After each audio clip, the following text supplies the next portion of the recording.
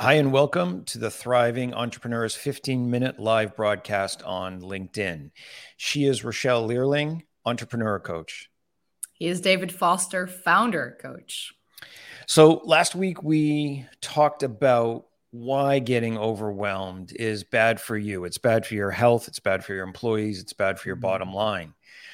This week we're talking about how not to get overwhelmed. Okay, David and Rochelle, you told us that this wasn't a good thing, but how do I do this?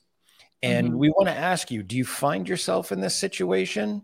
Like Rochelle says, do you accept this idea that being a founder and entrepreneur includes being overwhelmed? Do you shudder to think, justify or rationalize being overwhelmed? And do you often wonder, like, how do I get out of this? So all those questions Rochelle is going to answer in the next 30 seconds. Go ahead. Floor. Thank you for the pressure. No, I'm good. Yeah, I think, as you said, what I said last time, we're talking about normalizing overwhelm. It's just like stress, just like burnout. We all have it. It's normal. It's part of the game. It's not. It shouldn't be. And I know there's entrepreneurs out there that don't feel this way. So yeah, I think we can start off by saying that maybe feeling overwhelmed is a story that you tell yourself. Yeah, I think that's a good start. And, about that story, I think a really good question is to ask what you're assuming in this situation. What necessarily needs to be true for me to need to do this? And asking that question reveals a lot of assumptions, and maybe some of those assumptions aren't that true. Yeah.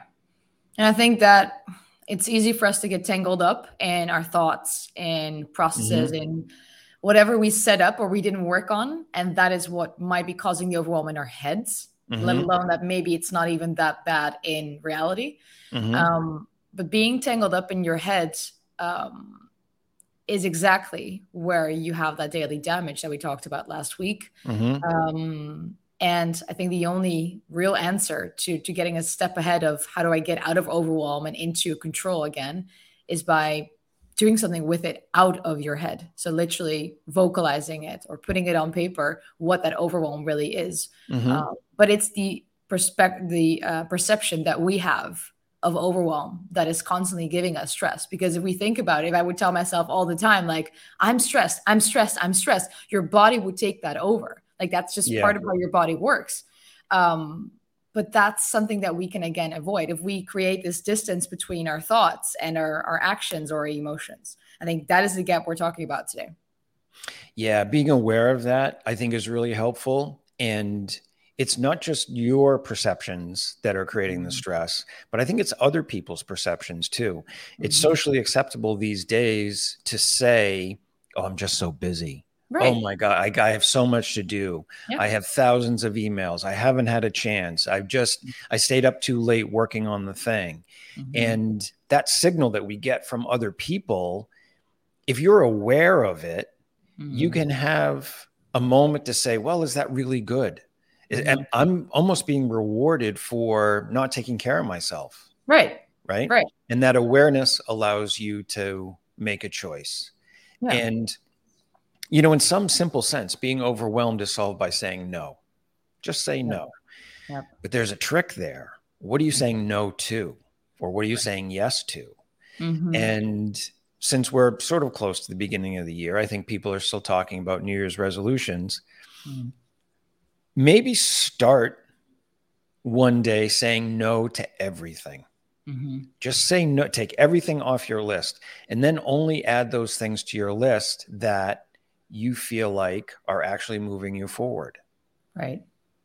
Yeah, I feel the same way. It's by actually creating that clean slate and clearing everything that we can start to create something new. And I do believe that, I think we said that last time as well, that there's external factors making us feel this way, but also that we say, yeah, but we have some dependencies here and there. So I cannot, stop doing this or that. But I think if this is your business, which it probably is, then you should be in charge, or at least should be able to feel in control of what's happening. So if you're not able to lead the business with that poise, with that calm, with that control, then it's probably coming from the fact that you don't feel in control, which is probably factually as we're speaking about it. Mm-hmm. But then we have to go back to that personal feeling of overwhelm and say, how can we lead ourselves better? Because something there is not working. And indeed, if you have that day where you just clean everything off your plate and just say, okay, hey, what is really important? Mm-hmm. Not only to me, but also to the business.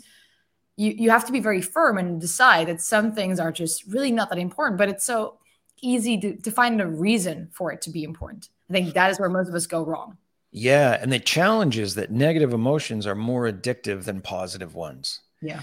So when they did a brain experiment and they were able to induce negative emotions and positive emotions in people in scanners, when the people got to choose which one the experimenters would give them, they all chose like anger and overwhelm and distress because in a weird way, it was more powerful and more addictive than the positive ones.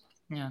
And so when you think about, well, I just need to do this, or I feel this pressure to do this, there's an addiction to that. There's an identity to that. Yeah. And going back and asking yourself, well, what is necessarily true in order for me to actually have that need? That's a really good way to look at things and say, well, boy, that puts me in a bad position. Maybe I don't need to do it.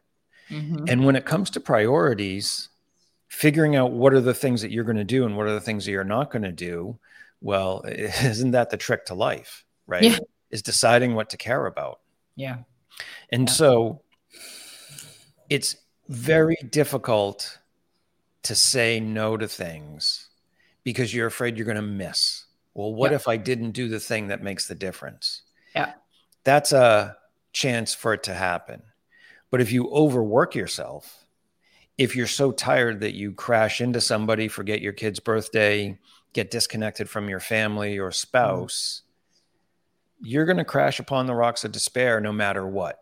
Yep. So it's almost like one of those difficult decisions, like pick what's hard for you. Yep.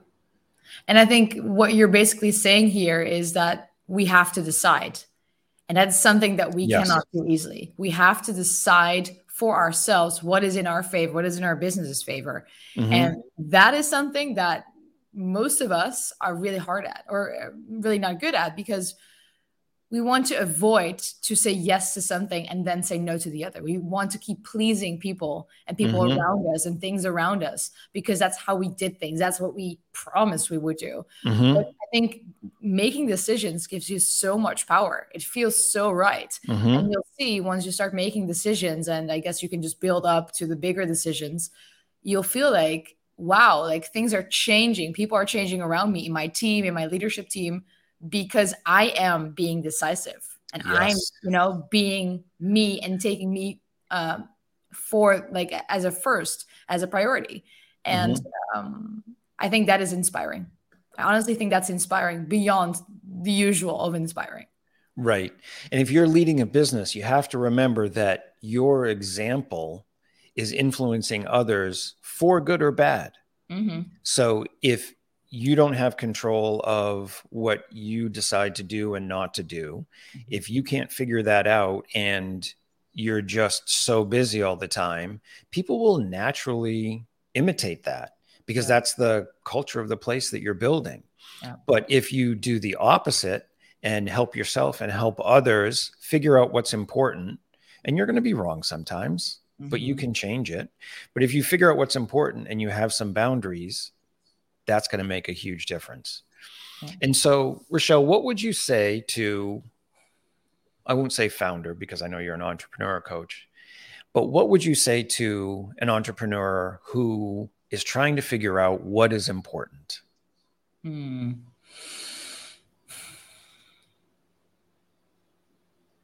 honestly think that what the common entrepreneur does on the day-to-day, 80% of it is really not that important. I think that we plan our days with meetings that should not even be on our plate. We have to-dos that are not that important for this day or this week. I think we make ourselves feel important and feel busy in order to stay relevant. So I think I would start by looking into the schedule of the week and just saying like, what am I spending my effort on? And is this relevant or not? Like, is this useful for the business or not? And then you would just cross off some things already. And then, is this beneficial for me to be doing? And then you would also cross some things, and you'd find out that where you are best is where you add the most value in certain conversations or certain actions, because you are, that expert. But I feel that if we start to cross out things, the second most important and hardest step, I guess, is going to those other people and saying why you're not going to do that anymore. And I think that is the worst part for all of us, to say, I'm sorry, but I don't want to take on this responsibility anymore. And that is where you get some friction. Yeah. And I want to judo that last part into something different. There's nothing to apologize for. Yeah, true. Because in some ways you're going in there to say, I'm sorry, I'm doing something better. Yep. Right. I'm doing something that works better. And so if you start to cancel some meetings, if you start to enforce some boundaries, it can be a very simple explanation of why this works, why it's better for everybody, and what is better for everybody affects that individual. Right. And I think my question is very similar to yours. It's a little bit more general, and look at what you're doing, whether it's meetings or the incessant emails. What do you get out of it? Yeah. What do I get out of this? And, as Jack Black says, sub question, what does the business get out of it? Yep. Right. Yeah. And look, in the last few minutes here, we can say, like, overwhelm can be helped by, mindful activities. It can be helped by shutting your alerts off. I personally can't understand how anyone can get anything done when the alerts are going off. And, secret tip, you're not ignoring it. It is affecting the way you think. Yep. But that being said, you can't, meditate or yoga-size your way into a better place if the load is just too high. Figure out what the right load is and do a good job at it. Yeah. And be brave enough to not only say yes, but to have that feeling of emptiness. Like, there's an empty space in my calendar. I'm not being useful here. What will my team think? Me not working harder than they are? Feel that uncomfortable feeling. And then from there, start building something more important in those hours and days. Because I feel that so many of us are, we're just getting through everything because it's part of what we do. If we talk about operating our business, that's what we just do to be busy and get things going. But does this really lead to something, or just like spinning our wheels? Are we bringing the business forward? And if we are bringing the business forward, then our role changes with that. If our business improves, then so should we improve our roles. So I think this is just part of the natural process of growing a business. And we should just admit to that, acknowledge that, and go with it. And move on. Yeah. Yeah. And is that really true, that I'm not working as hard as my team is? Right? No. Like, if somebody goes to the office early and stays late and answers the email late at night, like, how is that better than picking a few effective things and doing a really good job at them? Right. And that goes back to that question. Like, what do you get out of this? Yeah. What do you get out of doing things this way? Yeah.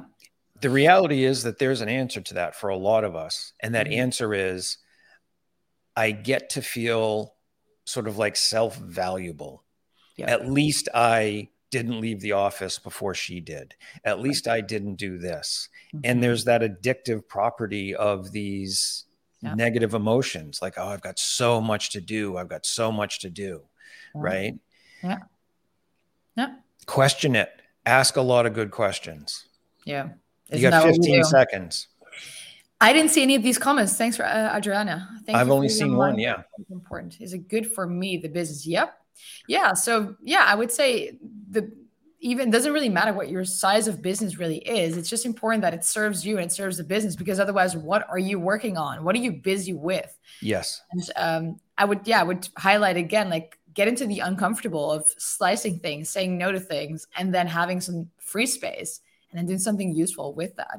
I mean, easy peasy. I know it's not easy to do. You go up to people and say, it's simple. Listen, yes. I'm changing my responsibilities, but This will give you so much power, so much personal power, and so much feeling of, I got this, I'm back in control. It will be addictive if we're talking about addictions here, right? That will be addictive. Yeah. And my last piece is to question the assumptions. What needs to be true in order for me to have this logic stand up? Asking that question, whether it's about overwhelm or anything else, I think is really important. Last piece of housekeeping. Our 15 minutes is turned into a Thriving Entrepreneur podcast, which you can find on Apple, Spotify, Google, pretty much any place that you find one. And we are still taking topics. Sorry? I said breaking news. Breaking news. And we're doing a monthly longer than 15 minutes if you can stand to listen to us for longer than we're on here. If you're one of those brave ones, huh? Yes. Thank you very much for listening. Thank you for the questions, and we will see you next week. See you next week.